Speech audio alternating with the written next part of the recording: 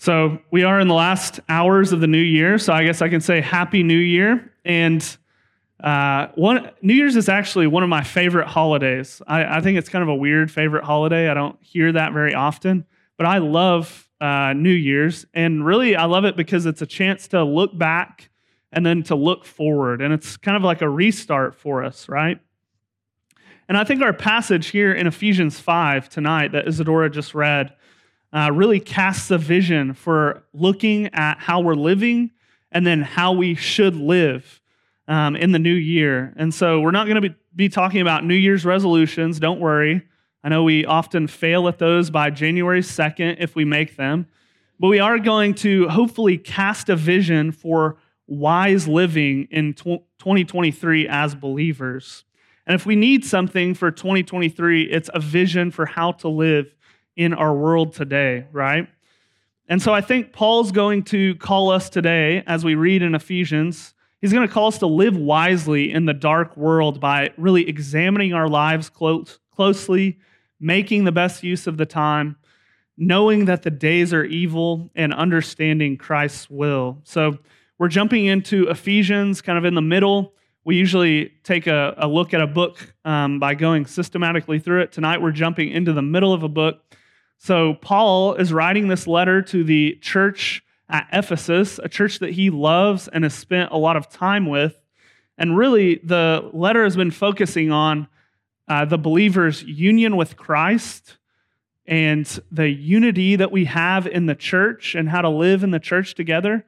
And then Paul's been urging the believers to live out their Christian lives in holiness.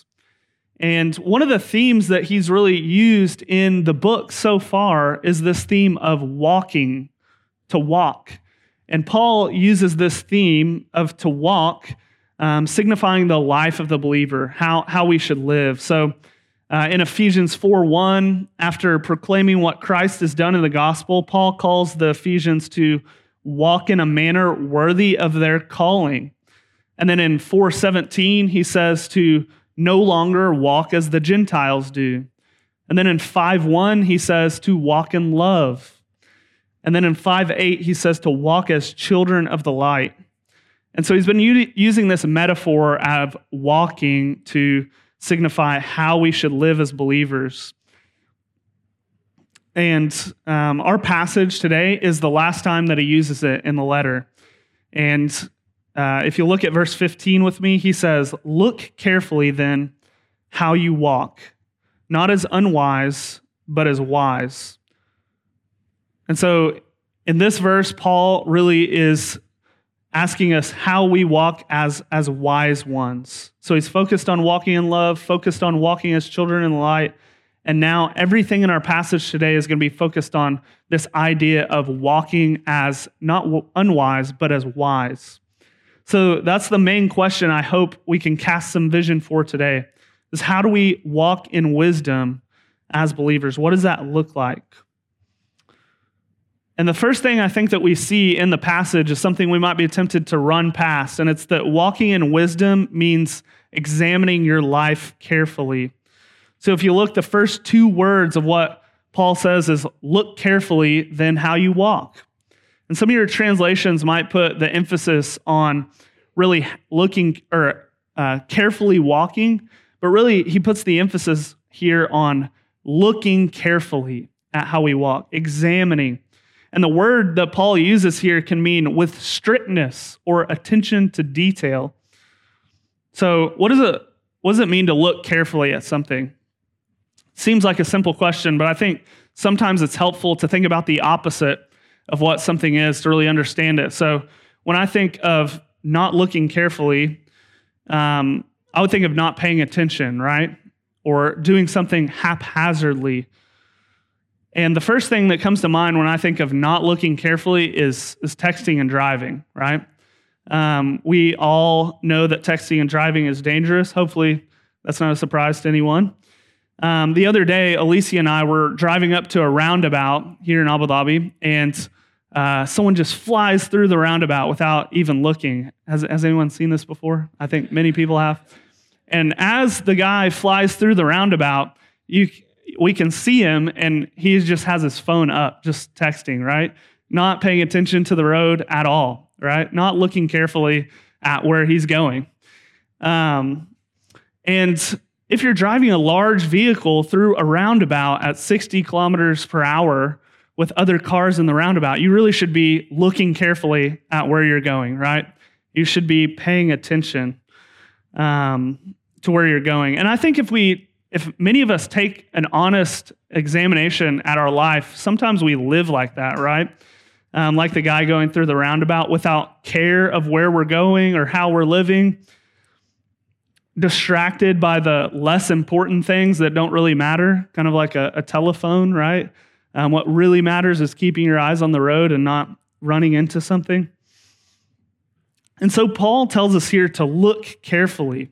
And so we have to ask ourselves, do we ever pause and ask, how am I living my Christian life? Because the call to walk as a Christian is much more important even than driving through a roundabout, as important as that is, right? It's life or death, and it's weighty because it's eternal. And so as we think about how to walk as wise in the coming verses, we need to remember to look carefully at how we're walking and examine our lives.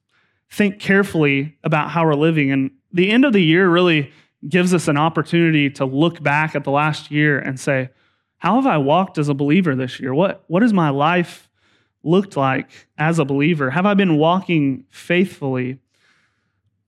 I think something we miss sometimes about examining our life carefully is that it's meant to be done in community. So something that struck me as I was reading this passage this week is that Paul is writing and asking the believers to look carefully. He's writing to a church. He's writing to a group of people, right? He's even using the plural here, to look carefully. And so it's important to know that we can do this in community. We can examine our lives in community. We have built-in ways to do this as a church here at Grace Church. We have home groups, and we have DNAs, and we have friends that are following Christ together, right? And we'd be wise to think of Proverbs 12:5 in this situation. And it says, the way of a fool is right in his own eyes, but a wise man listens to advice. And so as we carefully examine our lives, one thing that means is opening our lives up to one another to look carefully, right? Because we may think we're walking as children of the light, but we may be blind to something else. We may believe that we're right about something, but our brother and sister sees an area of sin or darkness in our life that we do not see. And so it takes more than just two eyes to look carefully how we're walking. So brothers and sisters, as we come out of 2022, let's look carefully at how we are walking, and let's ask the Lord to reveal areas of our life that have sin in them. Even if that might be scary, even if we might find some things that we don't want to find in our hearts and in our lives, we must look carefully at how we walk. So Paul continues in verse 16 to encourage us to walk in wisdom. Let's look at that. At the first part of verse 16, Paul says that we should walk not as unwise, but as wise, making the best use of the time.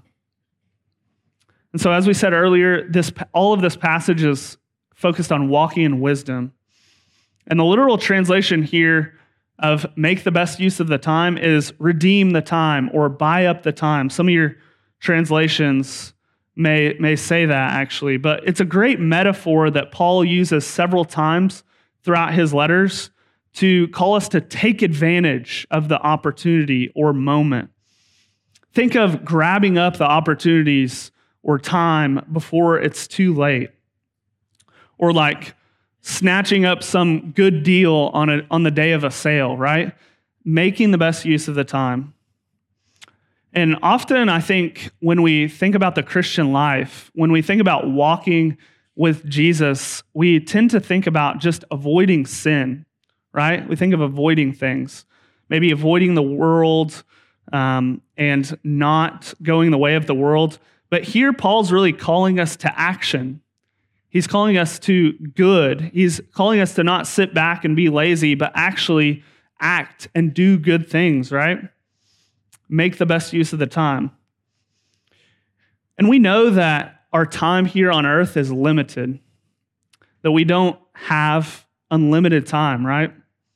Sometimes we don't think about that, but our lives are really short in the grand scheme of things. So think about Psalm 90, verses 10 and 12. The psalmist says, "The years of our life are 70, or even by reason of strength 80. Yet their span is but toil and trouble, and they are soon gone, and we fly away. So teach us to number our days that we may get a heart of wisdom." So the psalmist says, we may live to 70 or 80 or even longer, who knows, but either way, it's a limited time. So we must number our days and be aware that our time is limited. And James tells us this as well in a little bit different way. He says in James 4:14, "You do not know what tomorrow will bring. What is your life? For you're a mist that appears for a little time and then vanishes." So with that in mind, Paul tells us to make the best use of our time. He says to snatch it up because it's limited. And it's urgent that we make the best use of our time, right? Well, what does that look like? What does it look like to make the best use of our time? Well, Scripture gives us principles and purpose statements of how we can use the best use of our time. I'll read a couple of them and then we'll unpack them a bit. So one of the things Scripture says is in Galatians 6:10, says, "So then, as we have the opportunity or time, let us do good to everyone, and especially to those through the household of faith." Likewise, Ephesians 2:10 says, "For we are his workmanship, created in Christ Jesus for good works, which God prepared beforehand that we should walk in them." And then 1 Corinthians 10:31 says, "So whether you eat or drink or whatever you do," very broad, "do all for the glory of God." So all of these sound kind of abstract, right? They're not super detailed. Make the best use of your time. Do good to everyone. Walk in good works. Do everything for God's glory. They sound far off and not very detailed, not a lot to work with there or apply, right? There's actually a million ways to apply these verses, right? Make the best use of your time. Do everything for God's glory. And that's because part of wise living is figuring out how God wants us to live in the everyday life, right? Wise living provides both freedom and difficulty of making the best use of our time because the Bible doesn't tell us how to spend every minute of every day. We each get 24 hours a day, 7 days a week, 365 days a year, except on leap years. And it's up to us to steward that time, right? To buy it up. So what do we spend our time on? How do we redeem it? Well, Scriptures tell us on good works, on doing good to others, on glorifying God in everything that we do. But that really takes intentionality as we go about our days, right? One of my favorite quotes I came across this week studying this passage was from a guy named Matthew Perman, and it says, "The time doesn't make the most of itself. We are to take back time from poor uses and turn it to good uses." We all know, I think, that the reality is that our time, if it's left up to itself, we'll end up using it poorly if we're not mindful and intentional about it. This was super convicting for me this week as I was studying this passage and just thinking through, how do I spend my time? And I came up with just two examples. There were lots, but I'm just going to tell you two examples of ways that I felt like I could have redeemed my time better this week. Maybe you guys can identify with them. Maybe you can't. The first one is that Alicia and I, my wife Alicia and I, we like to watch a show before we go to bed, right? And so we were watching a show this week, comes to the end of the episode, and it's bedtime, right? And I say, "Hey, let's just watch one more episode. Let's just watch one more episode." And Alicia, being the good, wise wife that she is, says, "It's bedtime, babe." I said, "Let's just watch one more." So 30 minutes passes, right? And we go to bed. And then I wake up the next day 30 minutes later, right? Because I went to bed 30 minutes later. And of course, I need to get my day going. And so what's the first thing that goes? It's Bible reading and prayer, right? I don't have time for that this morning. So I go about my day having not read the Bible and prayed, right?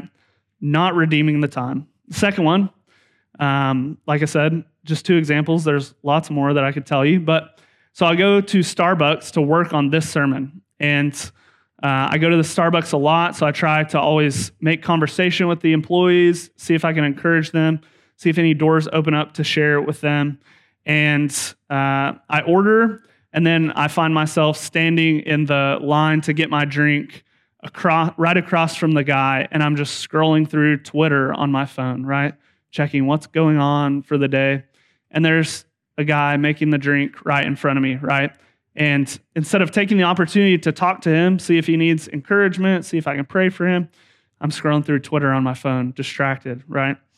So if we're not intentional about making the best use of our time, we will waste time and spend it on things that are, not God glorifying. Not that Twitter or Netflix are bad things in and of themselves, but we can turn them into bad things, right? We can also just not make the best use of our time.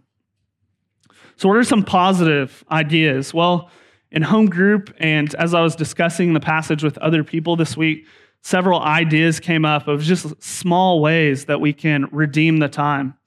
One of them was to work with excellence instead of being distracted at work, right? God gets glory from us doing our work with excellence. Someone else mentioned calling a friend who needs encouragement on the drive home from work, right? Spending time praying for your kids instead of scrolling through social media. Stopping to talk to someone at work who seems lonely and might need some encouragement. Or meditating on a scripture passage when you have some extra time of waiting for someone. These are all simple things, right? I think when we think of making the best use of our time, our mind might go to something very big, like a large plan, right? Or like a resolution or goal for the year. But really, it's about the everyday things, right? None of these examples that I gave are necessarily world-changing or groundbreaking things, but they're small opportunities that God gives us to redeem the time and to glorify Him in our everyday life. And that's where it really happens. And brothers and sisters, we were created for these good works in Christ Jesus. And so we should get busy with them. We should get busy thinking about how we can use our time to glorify God. But I think as we think about this passage, a couple of different types of people need a word of caution here. So some of you are very good at this. Some of you plan your whole day on how you can do good to other people, do good works, and glorify God, and you become very good at obeying this passage, right? And then when you do that, your tendency is for pride to well up, right? When we're doing good at something, when we feel like we've got something under control, we become prideful, right?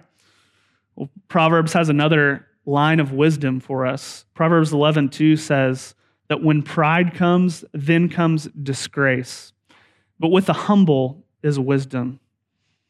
And so the reality is that none of us will ever do this perfectly. None of us will ever use all of our time for good as we should.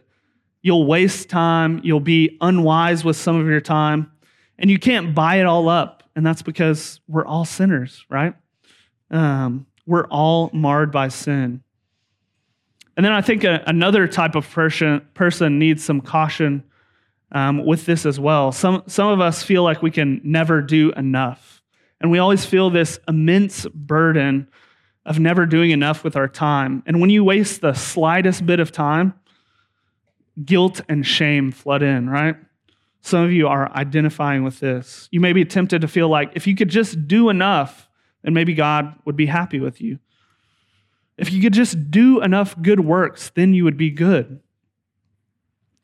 The scriptures have another word for us in this moment, and it comes from Ephesians chapter 2. Paul says, For by grace you have been saved through faith. And this is not your own doing, it is the gift of God, not a result of works, so that no one may boast. No matter how good we do with our time, we can never earn our salvation, right? It's only by grace, the gift of God. And so we need to remember in the gospel, in these moments of feeling like we're not good enough and these moments of pride, right?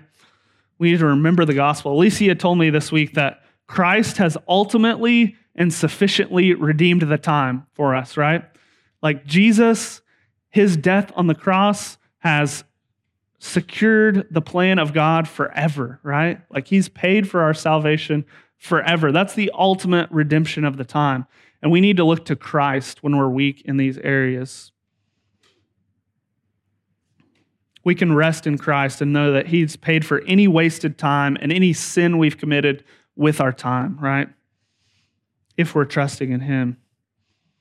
And so Paul tells us to make the best use of our time. Then he gives us a really interesting reason in the rest of verse 16.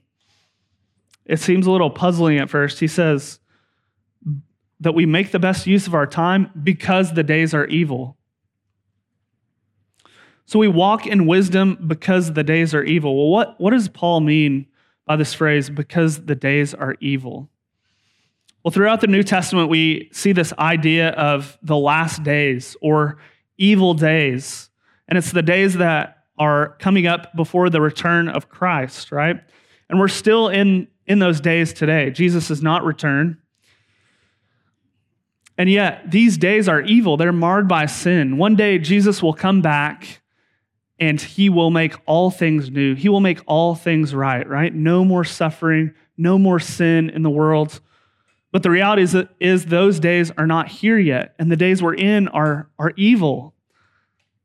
In fact, Paul says in Galatians 1:4 that Jesus came himself to die for our sins to deliver us from this present evil age, according to the will of God, our God and Father. So this present evil age that we're in is what Jesus himself came to die for. And sin pervades the world in these evil days, right? Romans 3 gives us a picture of this, verses 10 through 12. No one is righteous, no, not one. No one understands. No one seeks for God. All have turned aside. Together they have become worthless. No one does good, not even one. Those sound like evil days, right? And I don't think we have to be very convinced that we live in dark days, right? We see the world around us. It's marked by sin. It's a world full of sinners, ourselves included. We're reminded of that every day. And we see suffering and disaster all around us, right? And the days aren't getting any less evil. 2023 is not going to be any less evil than 2022, right? That's the reality that we live in.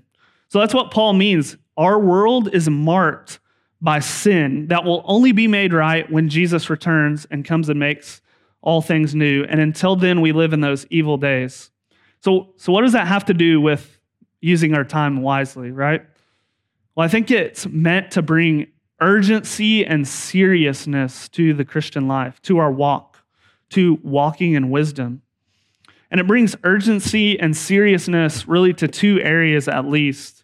First, it brings urgency and seriousness to our witness as believers. The greatest need for people in an evil age, in the evil days, is Jesus. And it's only Christ that can rescue people from the evil days. So therefore, since we're living in these evil days, we need to use every opportunity that we have, use all of the time possible to get the gospel out to the world. We need to show the love of Christ through our actions and our behaviors, and also speak the gospel out. Earlier in Ephesians 5, Paul talks about being children of the light in a dark world. Christ has called his church to be a city on a hill that people can look to and see what the gospel is like and also hear it. And as the church, we have the only message of hope in these evil days. the only good news in these evil days, if we really believe the gospel, right? Therefore, let us use every opportunity. Therefore, it brings urgency to our witness to know we're living in evil days. But it also brings urgency and seriousness to our walk in another way, and that's to avoid the temptation of sin. In the evil days, we are tempted to sin, right? We're tempted to give up on being children of the light and instead turn to the darkness, right? All around us, at every corner, evil is waiting, temptation is waiting for us to give in to sin, right? Peter even tells us that the devil is prowling around like a roaring lion, seeking someone to devour in these evil days. So we're tempted not just to be unwise, but to act as children of the darkness. And later in Ephesians, Paul uses the language of warfare to describe these evil days that we're in. Right? We're in a spiritual battle in these days. We're in a spiritual battle to resist temptation and to not give in to sin in the evil days. And this brings urgency and seriousness to our Christian life, to making the best use of the time. And we must know this and believe it, and we must be aware of it, lest we lose our urgency in these times. So let's walk in wisdom, examine our lives, and make the best use of the time because the days are evil. But then Paul tells us one more thing, to live as wise in the world. In verse 17, he says, "Therefore, do not be foolish, but understand what the will of the Lord is." In light of these evil days, don't be foolish, he says. Just as he contrasted being unwise and living as wise, he now contrasts being foolish and understanding the will of the Lord. So don't be foolish. In other words, don't be a fool, right? Like I was tempted to make one of the points, don't be a fool, because when else can you do that? But I resisted. So what does the Bible say about being a fool, though? Well, it says lots of things. If you read the book of Proverbs one time through, you'll find plenty of ways that all of us have been foolish in our lives, right? It is full of talking about being foolish. And most of the Proverbs are contrasting what the life of foolishness is like and what the life of wisdom is like. And so I would encourage you to go there and look at what the Proverbs say about being wise. But Jesus gives us a really clear picture of foolishness in Matthew 7 after the Sermon on the Mount. He's just finished giving exhortations to people on how you should live. And in Matthew 7:26, he says, "Everyone who hears these words of mine and does not do them will be like a foolish man who built his house on sand." So foolishness looks like hearing what God says, and not obeying it, not doing it. That's what the fool does. And Paul gives us the antidote to foolishness here. He says, understand the will of the Lord instead of being foolish. And I'll be honest, this phrase really puzzled me over the last couple of weeks as I was studying this passage. I mean, how do you wrap up something into nice and tidy couple of minutes on understanding the will of God, right? He's given us a whole book, the Bible, on what his will is. He's also given us the church and the Holy Spirit living inside of us, and then given us all our life to figure out how to follow him and obey his will, right? And so we can't really wrap up in a couple of minutes, understand what the will of the Lord is. But let's try to think about it for a bit.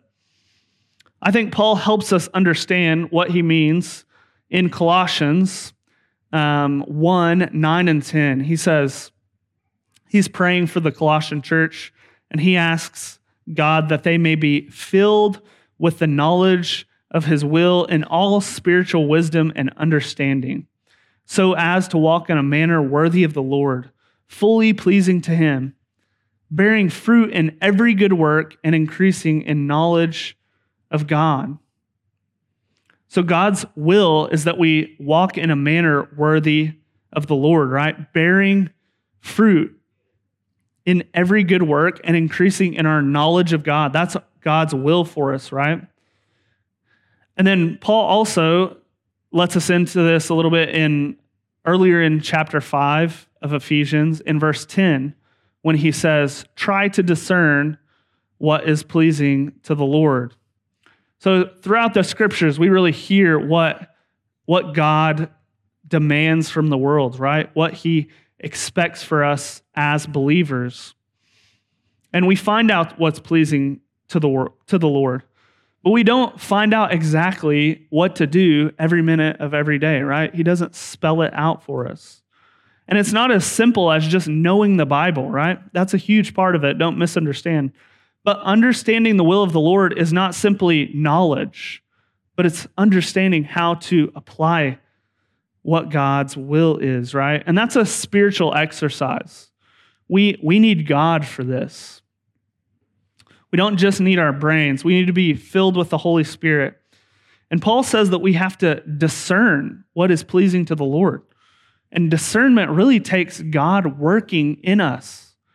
We can't do that on our own strength. So James 1:5 says, if any of you lacks wisdom, if any of you lacks knowing how to obey God, let him ask God, who gives generously to all without reproach, and it will be given to him. So part of understanding the will of God means asking God for help. Because believe me, we need help in growing in wisdom and knowing how to obey God. We need help every day, right? So it takes asking God for wisdom. But it also takes being in relationship with Christ, right? Paul tells us in Romans 12 that we are transformed, right? To know his will. We have to be transformed. We have to be in relationship with him. I think I was really corrected on this in my own thinking this week, because oftentimes I think we just think of understanding God's will as something up here, right? But it's really also in the heart as well and in relationship. I thought of this in my relationship with my wife. It's not always, but often I know what she wants before I even ask her what she wants, right? So when we're eating at Cane's Chicken in the Galleria Mall, I know that Alicia is going to get a 3-finger combo, a 3-finger chicken strip combo, right? That's what she orders at Cane's Chicken. And it's because I have asked her and gone with her to Cane's Chicken and been in relationship with her, and I know what she's going to order already. Also, whenever she walks through the door at the end of a day, I can look at her face and know whether she's had a bad day or not, right? She doesn't even have to tell me whether or not she's had a bad day or a good day. And the reason for that is because I'm in relationship with her. I'm walking with her every day, right? And if we're going to really understand and obey the will of God in our life, we have to be in communion with him. We have to be in relationship with him. This is a spiritual exercise, not just a cognitive exercise, not just in our brains. And so as we read the scripture, as we get guidance from the Holy Spirit, as we are transformed into the image of Christ, we will understand the will of the Lord. And God has given us everything we need for this, right? He's given us his word, the Bible. He's given us the Holy Spirit living inside of us, and he's given us each other to help us do this, right? It's a community exercise. I love this quote by J.I. Packer from his book, Knowing God, on obeying the will of God. He says, the effect of his gift of wisdom is to make us more humble, more joyful, more godly, more quick-sighted as to his will, and more resolute in doing it. Thus, the kind of wisdom that God waits to give to those who ask him is a wisdom that will bind us to himself, a wisdom that will find an expression in a spirit of faith and life of faithfulness. I think this quote's beautiful because God gives us wisdom to make us more godly and understand more and more of what his will is. And it's about relationship with him. We're drawn into relationship with him and knowing him more, not just up here, but here as well. And then we carry it out in our lives. And I think this passage, to wrap it up, this passage is going to affect each of our lives in different ways, right? We're all in different seasons. We're all in different stations of lives. We all have different jobs and different giftings, right? So we don't all obey this passage in the same way. Well, let me just speak to maybe a couple of your situations. Maybe you haven't reflected in a while about how you're living, and maybe you need to take some time over the next couple of days to take a careful, honest, humble look at your life and ask the question, how am I walking in the Lord? Maybe you need to have someone walk alongside with you in this and have some accountability. Or maybe you're walking through life and you're a little distracted by the world around you going into this new year, and maybe time's passing you by and you don't plan for good works in your life. You don't take the opportunities to do good to others, but you let them pass you by. I'd encourage you to carefully consider how you might make the best use of your time that God has given to you, and the time that He's given you at work, at home, and in all of your life. And maybe you're someone that hasn't quite, in the last season, approached the Christian life with urgency. Maybe haven't realized the days are evil and the time is short, and what that means for those around you, that their greatest need is for Christ and to hear the gospel before it's too late. Maybe you don't have an understanding of how to obey the will of Christ in your everyday life because you don't spend time in His Word and communing with Him in prayer and in the church. And if that's you, I'd encourage you to do those things in 2023, right? And then maybe some of you are here today and you don't know Christ at all. You've never even heard about His saving power. And I would encourage you to talk to the person that brought you. I'd be happy to talk to you. But the greatest need you have is to put your trust in Christ today. That's the greatest need you have in 2023. And so, friends, the days are evil. We live in a dark age. Jesus is coming again one day, but that day is not here yet. And so, therefore, let's get busy and go to work and live our Christian lives with wisdom in light of the gospel. Let's look carefully how we're walking as believers. Let's make the best use of our time. And let's understand what Jesus would have us to do in all areas of our life. And let's do that together in 2023. We just pray and ask for God's help as the worship team comes back up. God, we thank you for 2022. We thank you for, God, all of the ways that we've seen your mighty hands and your works. God, we thank you for your saving power in our lives, God. God, we thank you for giving us your word. God, and I ask that as we walk into a new year, into a new season, God, would you cause our minds to be just made new in this new year, that we would seek to live lives of wisdom, God, that we would seek to follow you in every area of our life, that we would seek to gain more and more knowledge of you, God, that we would seek to spend more and more time communing with you in prayer, God. God, that we would buy up every opportunity, God, every opportunity that we get to glorify you in the world. I pray that you would help us take it, God. We need your Spirit for that. We need your church for that. And so I pray that you would help us, God. Would you give us wisdom? Would you guide us in 2023? Because we need your help. We ask this in Jesus' name. Amen.